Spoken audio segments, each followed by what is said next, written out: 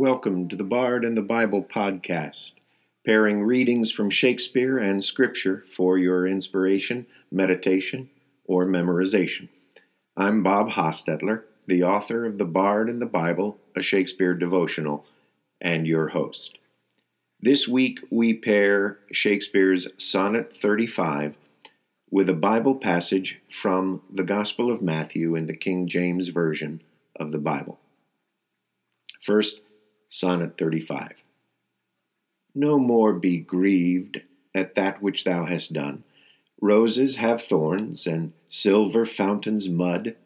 Clouds and eclipses stain both moon and sun, and loathsome canker lives in sweetest bud. All men make faults, and even I in this, authorizing thy trespass with compare, myself corrupting, salving thy amiss, excusing thy sins more than thy sins are, for to thy sensual fault I bring in sense. Thy adverse party is thy advocate, and 'gainst myself a lawful plea commence.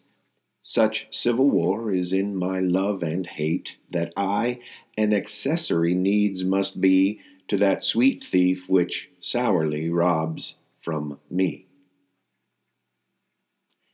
And from Matthew chapter 13, verses 24 to 30, Jesus' parable of the wheat and the tares, followed by his explanation in verses 36 to 43. Another parable put he forth unto them, saying, The kingdom of heaven is likened unto a man which sowed good seed in his field.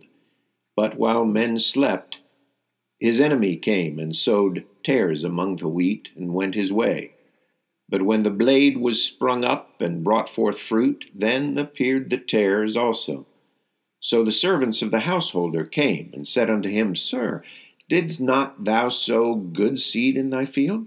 From whence then hath it tares? He said unto them, An enemy hath done this.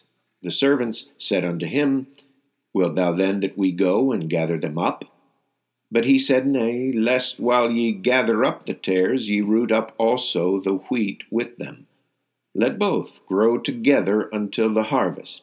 And in the time of harvest I will say to the reapers, Gather ye together first the tares, and bind them in bundles to burn them, but gather the wheat into my barn. And the explanation beginning at verse 36. Then he left the crowd and went into the house. His disciples came to him and said, Explain to us the parable of the weeds in the field. He answered, The one who sowed the good seed is the Son of Man. The field is the world, and the good seed stands for the people of the kingdom. The weeds are the people of the evil one, and the enemy who sows them is the devil. The harvest is the end of the age, and the harvesters are angels. As the weeds are pulled up and burned in the fire, so it will be at the end of the age. The Son of Man will send out his angels, and they will weed out of his kingdom everything that causes sin and all who do evil.